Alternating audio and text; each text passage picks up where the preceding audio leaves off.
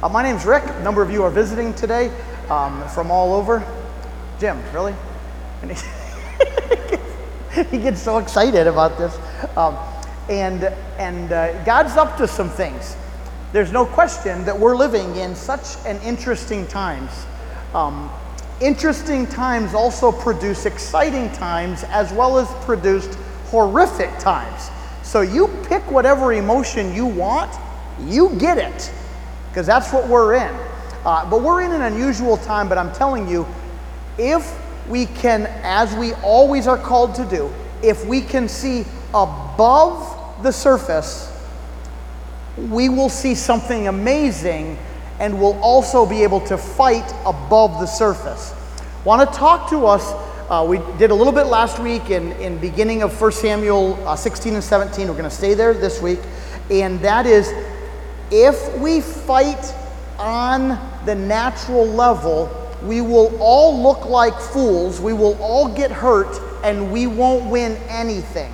But if we can step above the natural level, we can fight amazingly, we can actually see victory, and we can watch freedom come. So that's where I want to head today. I just want to share with you a little bit, and then we're going to continue it next week even. So let me pray, and then let's go to 1 Samuel 16 and 17. Poke around there. Father, thank you for this day you've given us. Thank you for the opportunity we have to come in a place like this. We bless you for that, Lord. We don't take this for granted. Have us never take for granted that we can gather and declare your praises. Thank you that we are able to come together and encourage each other. And may you come and do amazing things in our midst. Show us how strong you are, Jesus. We pray and expect things in your amazing name, Jesus. Amen, amen, amen. You know, this is, we are very fortunate to be in this place right now. For instance, we've made some modifications to our seating and our sanctuary and our cafe. Right now, if we went in there, we actually wouldn't fit. So that's a problem, right? Every fifth person has to stay out. So do you need a chair, Melissa? We have lots of chairs. Okay. So you're standing there, and your boys are all sitting, making mom stand, and I just figured it was typical. That's what we would do in our house, right? But anyways, though, we're able to be out here. We don't know, we're kind of going on a week-to-week thing, but as long as we can do this in a relatively simple manner, we can do this.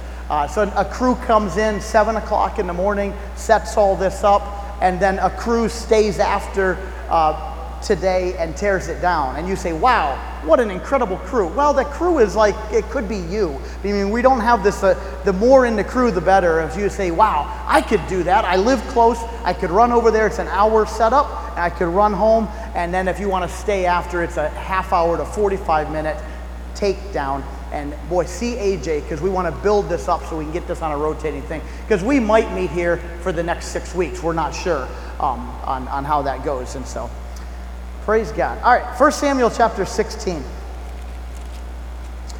Frank, you like my sound? I feel echoey, but everybody's happy? You all right? You're okay? Good enough? All right, as long as we're good enough, it's fine with me. Let's go to, I want to just talk about David and Goliath, continue on with what we went through last week. And I want you to see something. I want you to see you right now, and we collectively, and the church as a whole. Not every Christian is going to do this, but I'm telling you, it's you, it's this church, and it's multiple churches who make up the greater body. We are in a position to gain victory. I want you to hear that. You are in a position to see victory. And the reason I say not every believer will do that is because not every believer will fight to gain victory, but you will. You are in a unique position. God's brought you to a position. God has given you a past, and He's given you a present, He's given you a future, and He has called you, and He's anointed you, and He's prepared you for such a time as this, so that others will experience freedom that you will lead them into. I want to give you the biggest "you can do this" speech ever. Because I'm telling you, most people are not believing that right now. It's easy to believe that God has called me and He's prepared me and He's anointed me and I'm here when everything is good, easy, and comfortable. But as soon as we get out of the good, the easy, and the comfortable, it doesn't change any truth. It just changes your emotions and what you are relying on to believe that you're called, anointed, and prepared. I'm telling you, the fact that in January you were called, anointed, and prepared doesn't change at all in August. You're still called, anointed, and prepared. It's just a matter of, are you going to step out? In fact, I would dare say that in the good times we say it, but we don't step out because there's no reason to step out. So now we're in an unusual time, and it's forcing us to decide whether or not we are going to go after the Goliaths in our lives individually and in the nations of the world. When David, we went over this last week, and I hope you read chapter 16 and 17 of 1 Samuel. You're also just slightly familiar with this, so we're good with that. David, as you know, let me give you the backdrop of this story. In chapter 13 and 14, King Saul was rejected by God. So he was still king, but he was no longer God's man of the hour. So Samuel had to go anoint the new king, and he went and anointed David. So you know that. You know that account. You know that there were the 7 brothers that Samuel was ready to anoint, and each one, God says, nope. Another one comes forth, and God says, nope. And another one, nope. Another one, no, no, no, no, no. And that was the end of the brothers. And so at that time, Samuel says, do you got any other sons? Because he thought, I was told to go anoint Jesse's son, and 7 of them have come forth, and God said no, and there aren't anybody else around here. And Jesse says, oh yeah, I got one more. He's out working the field, tending the sheep. He's young, he's not so sharp. We don't really even like him. You sure you can't pick one of these guys? David comes, you know the story. He's anointed, he's called. But I want you to hear this. After David was called and anointed by Samuel, the man of God, Samuel was incredible. He's like top 3 of great men in the Old Testament. You could make a case he was top. It's like him, Joseph, Daniel, Moses. It's one of those guys. Big time dude. He anoints this young guy, and what does David do right after he's anointed? What, does he like fly around and everybody says, oh, God has sent us David? No, what does David do? Hey guys, I got to go back to the sheep. He goes back to the field, is living his life. He's also learning how to play the harp in the field, tending sheep. After the greatest anointing service in the last 200 years, the guy who was anointed goes back to work. I want you to hear this. You are called, you are anointed, and you are prepared, and just maybe you have just been working at whatever your sheep are the last few years. David was not even remotely disobedient. He was just being put in a life situation that was part of the preparation for coming out and destroying the enemy of Israel. He was in that position, and I'm telling you, you maybe have just been in that position. You say, oh, I've just been cooking, or I've just been cleaning, or I've just been driving, or I've just been running kids around, or what. I don't know what your life has been like. I'm telling you, it's part of the preparation for tearing down the enemies of God. So David is out tending his sheep. Just real quick, just to catch you up to where we are in the story of David. Saul has an evil spirit. Somebody remembers David's playing his harp. They bring David, and David plays the harp, and the evil spirit flees. So David's now on the radar. It doesn't seem to me that if you had to go to school for being king, you would take harp class. right? I mean, you look at your syllabus, you meet with your advisor, I'm going to study to be a king, and he says, well, the first thing you got to do is learn how to play the harp. I'm like, dude, what kind of college is this? Doesn't seem real kingly to me. But I'm telling you, it was something that simple that got him on the radar to kill the giants. He got in the known. It was just a natural thing. He liked the harp, he played the guitar, he did the whatever. And that put him on the radar to where he was able to be in a position for the next.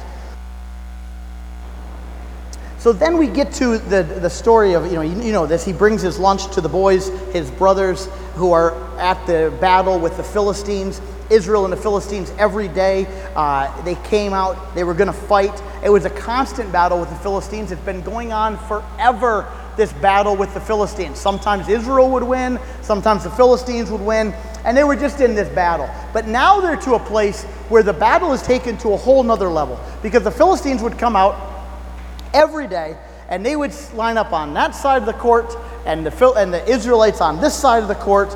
And as they came to battle, they were all ready to play. The biggest dude on their team came out and just mocked Israel and said, hey, you want to beat us? You got to go through me. He became the champion. The champion's the right word. He was the champion of the Philistines. And the champion of the Philistines was the one you had to go through. And he came out and said, send one guy to fight me, and we're going to do it hand-to-hand combat, right? We're going to do it with a sword. We're not going to shoot each other. We're going to do it with a sword, hand-to-hand combat. And if you got one guy who can get in the mud with me and wrestle me and tear me down and beat me, we'll all submit to you. But if I beat that one guy in hand-to-hand combat, in the mud, wrestling right here, you serve us. Now, who was setting the terms of the battle? The enemy. Why would you ever let the enemy set the terms of the battle for your soul? Don't do it.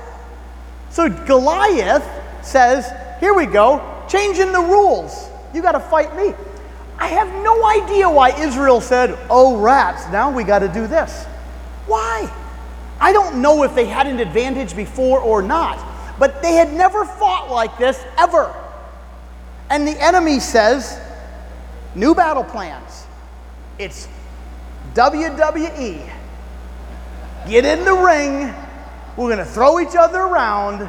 And the last one, it's the classic, whatever they call those things, right? The steel cage, but I don't know. You got to kill the guy. So I don't know what that is. Don't watch those. And he says, that's the way we will determine the winning.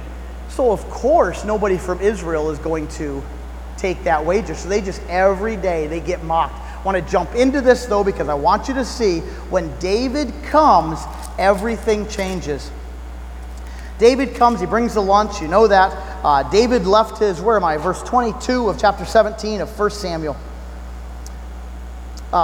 David left the things with the keeper of supplies. He ran to the battle lines and greeted his brothers. As he was talking with them, Goliath, the Philistine champion from Gath, stepped out from his lines and shouted his usual defiance, and David heard it. When the Israelites saw the man, they all ran from him in great fear. All of Israel is in great fear because one guy steps out. Now listen, I don't think you have to be a genius to figure out 10 guys could maybe beat one guy, no matter how big he was. Why didn't they come up with a strategy? Why didn't they say, hey guys, if we link arms, maybe we can tackle them. Maybe we can beat them up. They came up with no strategy. They totally went on his terms and said, we can't win.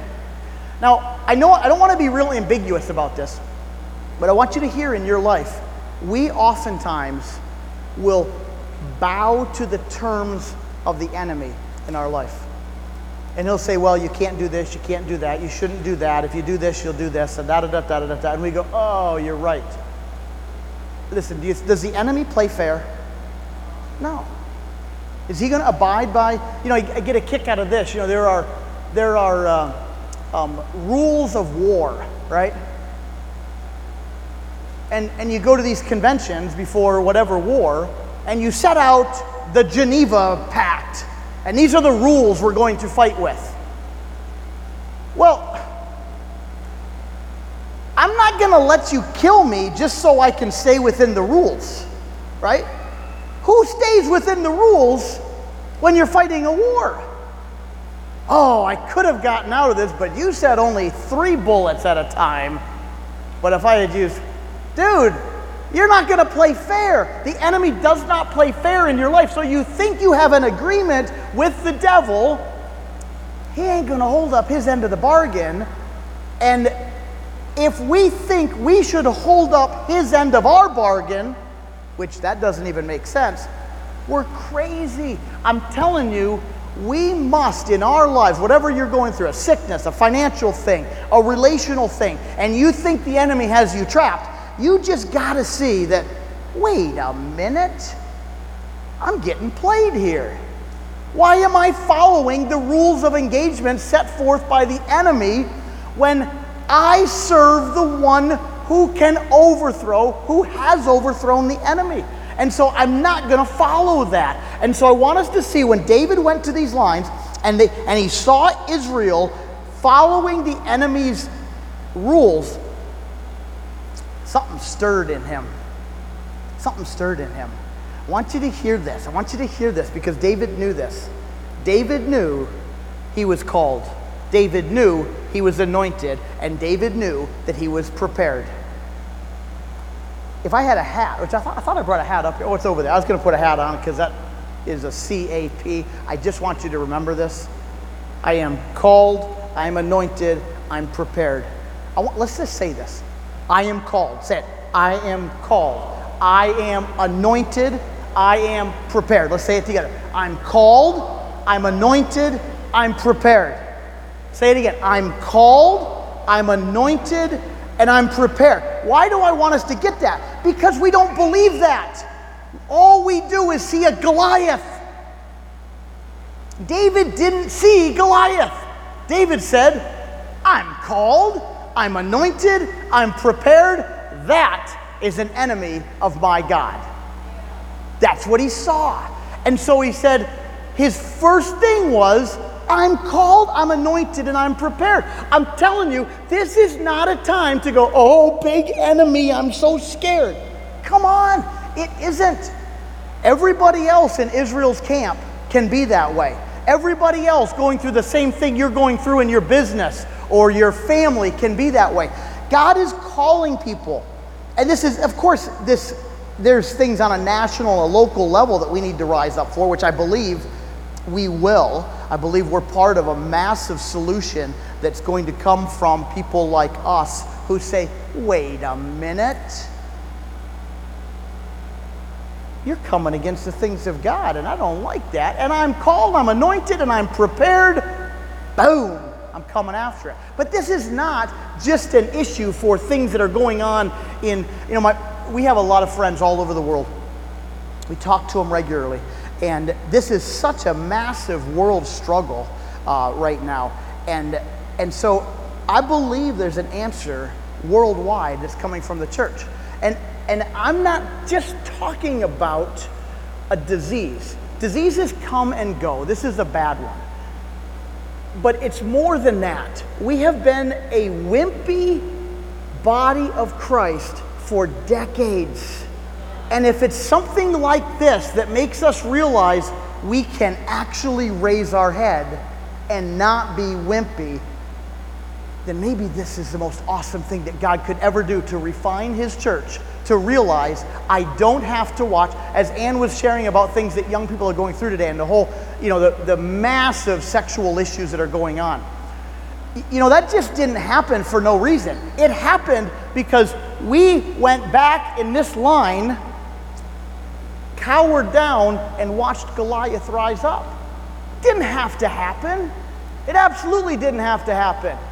You'll hear me say it often, if there's something you don't like, it's the church's fault. I believe it is. Why? Because we're the only ones with the answer. So why would we expect the Philistines to figure out the answer when they don't have the answer, and they won't find the answer if we're over here cowered down and say, oh, I wish that human trafficking would just go away. Really? Well, it's not going to. There's a massive Goliath right there who is trafficking young people all over the world. The church needs to say, wait a minute, I'm called, I'm anointed, and I am prepared for this. You're going down. And I'm telling you, this is how revival begins. This is how revival in your life begins. This is how it rises up. And this is how people say, whoa, where have you been the last 20 years?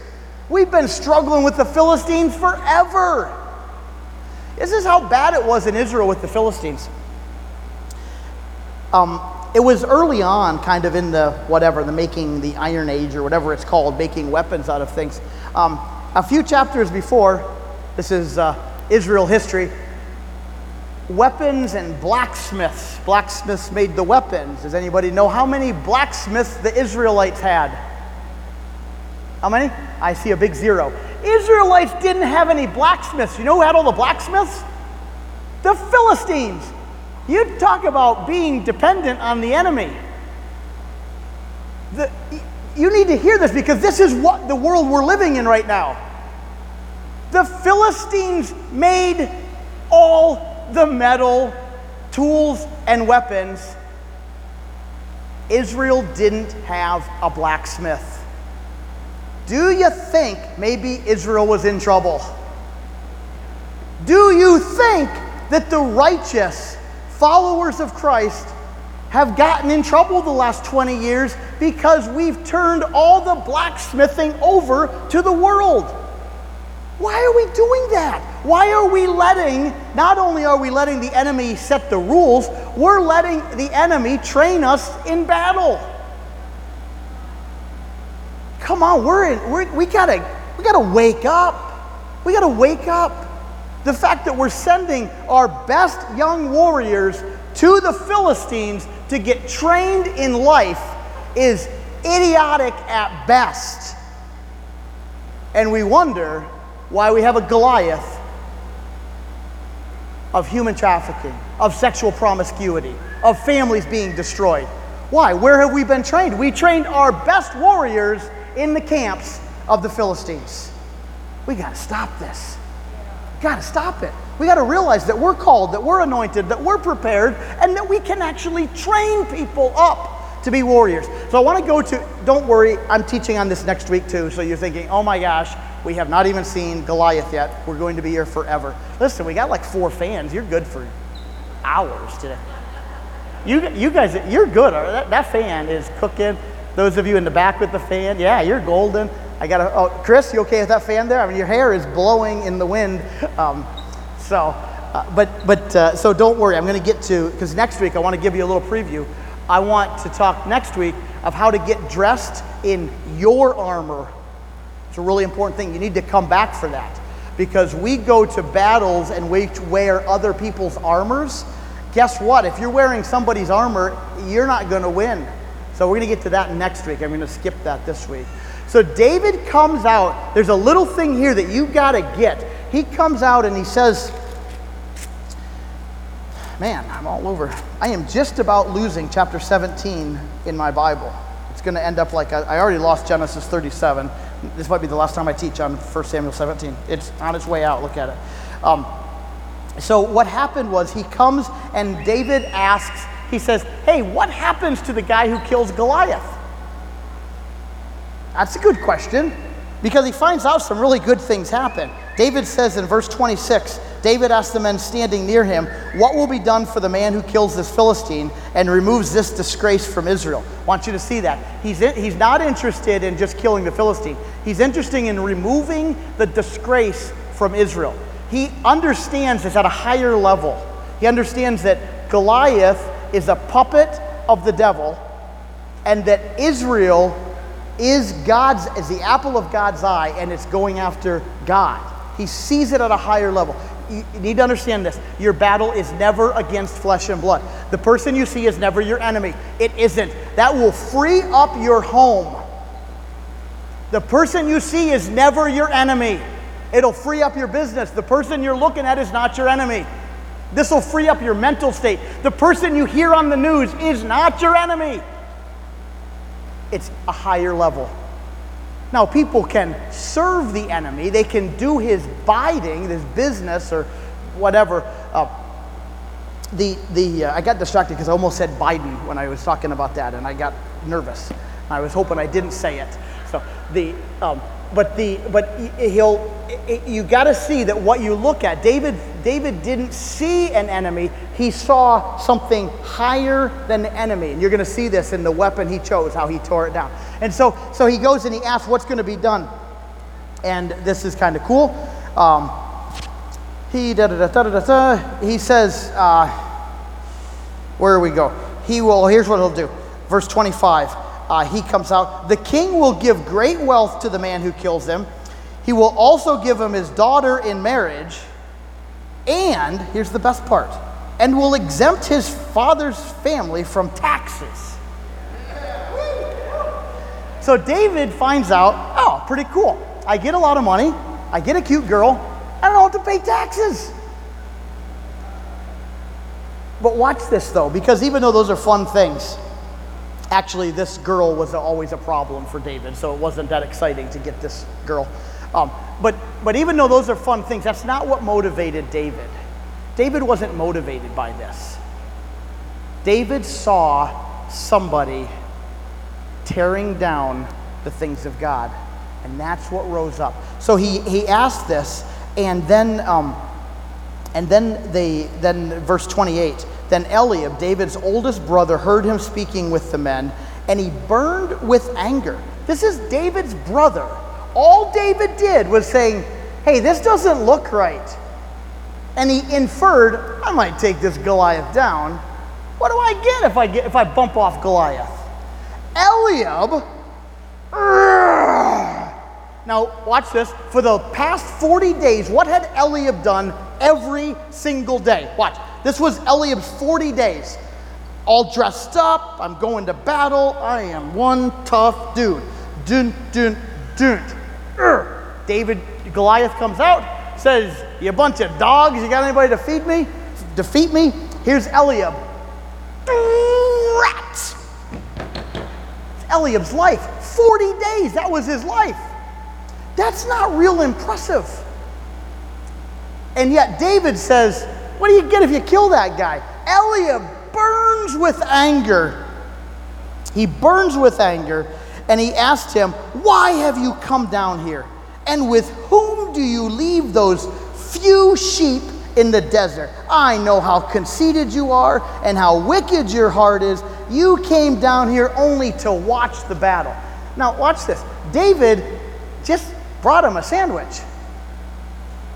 And now he is getting ridiculed, judged. Your motives are bad. You think you're better than me. Why don't you just go back to your lousy job, play that stupid harp and those lousy sheep, and they stink, and just get out of here because I hate you. And David says, "Now what have I done?" The inference is, I've been taking this ridicule for years. Now what have I done? And he says, "Can't I even speak?" I love that. No, I hate that. But I love the fact that David said it, because I believe I'm thinking about 15 years, maybe a little more, about 15 years, the church has been silenced,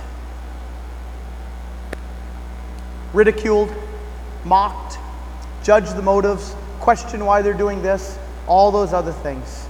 And the church has essentially been told, shut up. Shut up and go back to your little worship service, and we'll tell you when to come out. And I'm telling you, even the things that are happening now, I want you to separate this. Please separate this. Just separate the fact that there is a disease from we've gone loony. Okay, can we separate those two things? Just for the sake of it, separate those two things. The lunaticness of this has gotten out of control. And at its heart is, shut up and go back to your job because I am the expert. Okay, Eliab, you're the expert. What have you been doing the last 40 days? Well, I've been getting all dressed up. I look real fancy. I have a press conference. I go out and I go,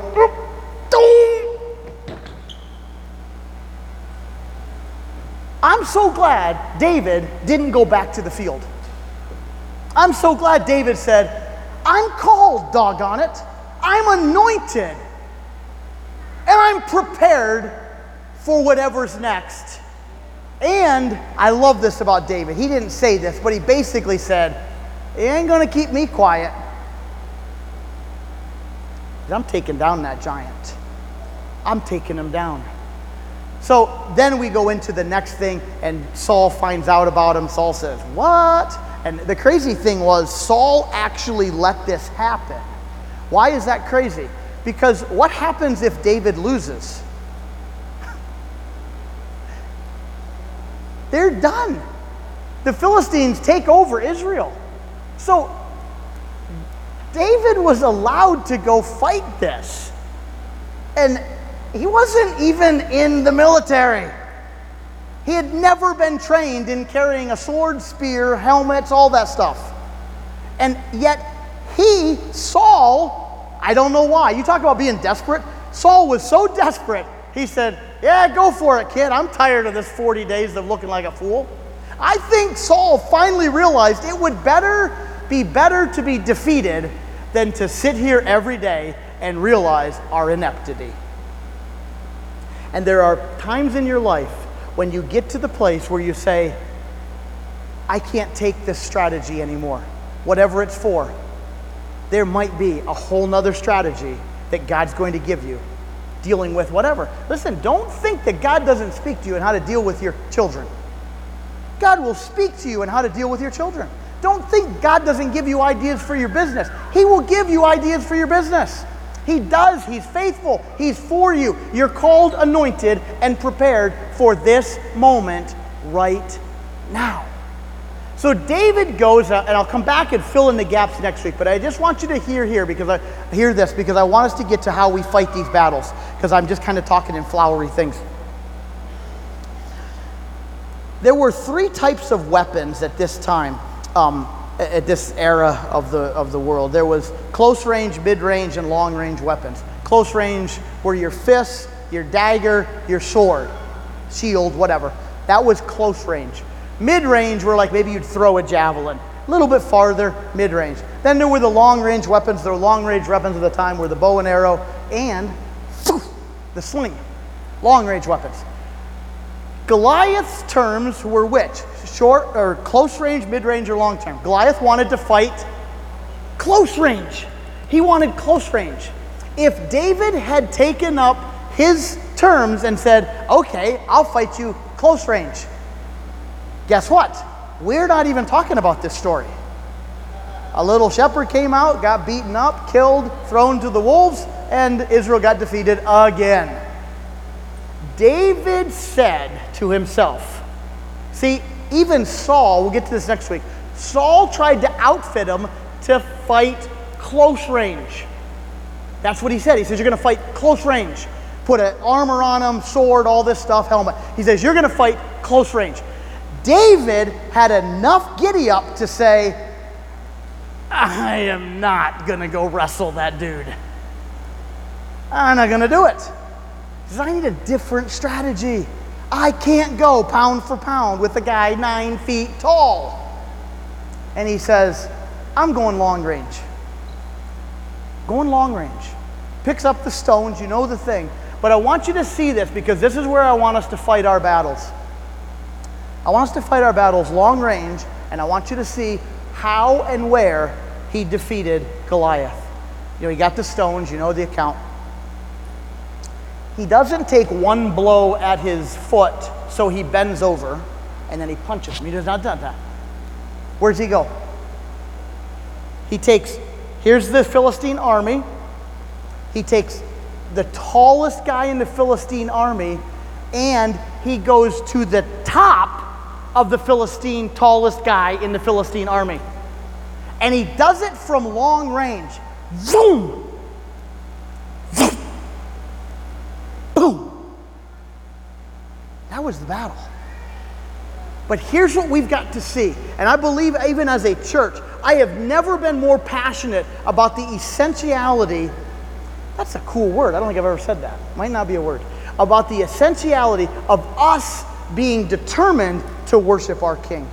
I've never been more convinced that we cannot shrink back We must declare the word. We must fight our battles in the heavenlies. We have to. We cannot fight hand-to-hand combat against the enemy. And the church has for a long time tried to fight hand-to-hand combat, right? We've gone through, I guess we've always struggled with this because it's always easy to go natural. You know, we watched, I can remember in the 90s, you know, the church watched the MTV world, and so the church says, oh, to reach that generation, we need to try to be better than MTV. And then we said, well, let's try to be better than this entertainment. Let's try to get a better band. Let's try to get a better teacher. Let's look at whatever that world is doing and just try to be a little better. Hey, newsflash, we're not going to be better than $1 billion industry. Okay? We're not going to be. If we're going to compete stage for stage, we lose. If we're going to compete preacher for preacher, we lose. If we're going to compete network for network, we lose. Let's stop fighting this on the natural. Let's stop fighting on the natural. Let's identify the Goliath and let's go right after his head. And the way we do it is from long-range spiritual thing. But watch, it doesn't just end there. Remember the thing plunked in his head, it knocked him to the ground? Then what did David do? Because this is like the cool stuff when I was a little kid, my favorite story ever. Because what did he do? He took out Goliath's sword. He didn't even have a sword, right? He got nothing. He got 5 stones and a sling and maybe his harp. I have no idea. But he goes there. I'm getting away from that. And he goes out there and he takes Goliath's sword out, whoop, from Goliath, and he lops off his head. He went into battle, absolutely, but he went and chopped off his head after he was dead. You defeat long range, you can pick up the spoils short range, period. But I want you to see this. I want you to see this. Please see this, because it's so easy to get emotions involved in defeating the Goliaths. Now, emotions can be involved because you need to be a little charged up. But I don't want you to think that it's an emotional, natural fight. We go after the head. And how do we do it? We go high. What's the highest we go? It's worship. We go exalt our Lord. We go after him. We go after exalting the praises of God. Why? Because he's the only one. Nobody in Israel was at Goliath's level. So David had to go to somebody higher than Goliath who could fight him face to face. Not only face to face, he looked down on him and said, dude, you're going down. But when we exalt the one who is higher, he can tear down the one who is highest in the natural. We've got to go after it in worship. Our weapons are not carnal. And then you say, well, that's fun. So what, do we just sing a song? Well, yeah, it actually does work. It has worked in the past. It's worked in many people's homes and lives and history and Bible. But there's more than that. We come at this battle with substance. Make sure you get these. Raise your hand if you don't have these. Anybody not have their little cup? Because we'll bring them to you. We all got them. We did pretty good. Wow, you're good. We're not this good inside after we pass them down the aisles, so good job. Because I want, and Donna's going to share some things, because what this represents, the death, burial, and resurrection, is pretty doggone powerful. We're not fighting with a wimpy weapon. We're fighting with the ultimate power of God. Come on up, Donna. I want you to share some things. We were talking this week about, where are you going? You want to be down there, up here? And this is definitely like Goliath, too. Here. Oh, wow, look at this. Donna works here, and so we work together, and we were sharing some things this week about just the power that's in communion, and that we need to take this seriously. And so I want to bring it to this. I'm going to turn it over here. I want you to know we're talking about a natural battle in your life. I mean, talking about you. We're talking about a regional, national thing. Pick whatever you think you want. You want to fight the battle of the economic world or the disease world or deception world, whatever it would be. And internationally too, because we fight with weapons that are higher, but they're more powerful also. So I'll be turning it over to you. We were talking earlier this week, and I listened to what you had to say about David last week, and I'm hearing about what you're saying about David this week. I want to take you back in 1 Samuel just a little bit, to 1 Samuel 13, when Saul disobeyed God by offering a burnt offering without Samuel's present, because that was Samuel's job. And Samuel told Saul, the kingdom is going to be taken from you, and it's going to be given to someone else. And he says, the Lord has sought out a man after his own heart and appointed him ruler of his people because you have not kept the Lord's command. You know, what was it that gave David the ability, the courage, the strategy to defeat Goliath, to defeat the enemy? It wasn't because of his strength. It wasn't because of his incredible intellect. It was because God recognized in this man that he was hard after his own heart. You and I, we are called. We are anointed. Are we after the very heart of God? Because that is going to be our victory. Knowing the heart of God, stepping into the heart of God is what's going to change relationships in my family. It's what's going to give me the courage and the know-how and the strategies to overcome the challenges in my own life, as well as the challenges that are coming at us from out here. So here's what I'm encouraging all of us to do. All of us have these little communion cups. And you know, it was Jesus himself who instituted communion when he said, this is my body. This is my blood. Whenever you do this in remembrance of me. And I want us to think about communion in a different way. And I don't know what tradition you were raised in or if you understand. I don't want to go into all the theology of what communion really is. It's pretty awesome, and I would encourage us all to study it. But communion is a tangible way in which I go after the heart of God. And it doesn't need to happen just here at church. It doesn't need to just happen with the juice that you're given or the bread that you're given. I can do it in my own home.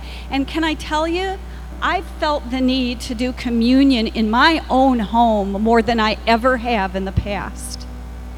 It doesn't matter whether you use grape juice out of your refrigerator and a Ritz cracker out of your cupboard. It doesn't matter, because it's the state of your heart. It's the state of our hearts that is the issue here.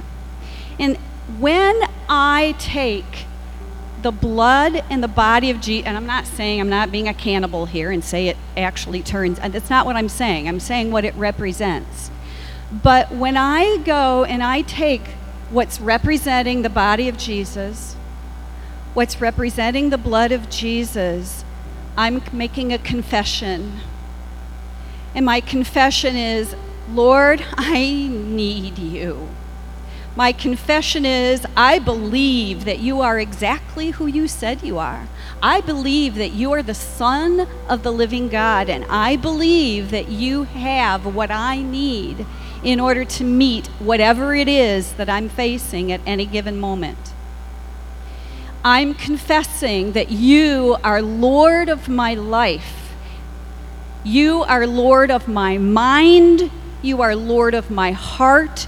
You are Lord over my family. You are Lord over my relationships. You are Lord over my community. You are Lord over my region. You are Lord over my nation. You are Lord over the nations of the world. So I make that confession. And then I look at the cracker, I look at the grape juice, and I say, Lord, I'm inviting you. I'm inviting you to change me.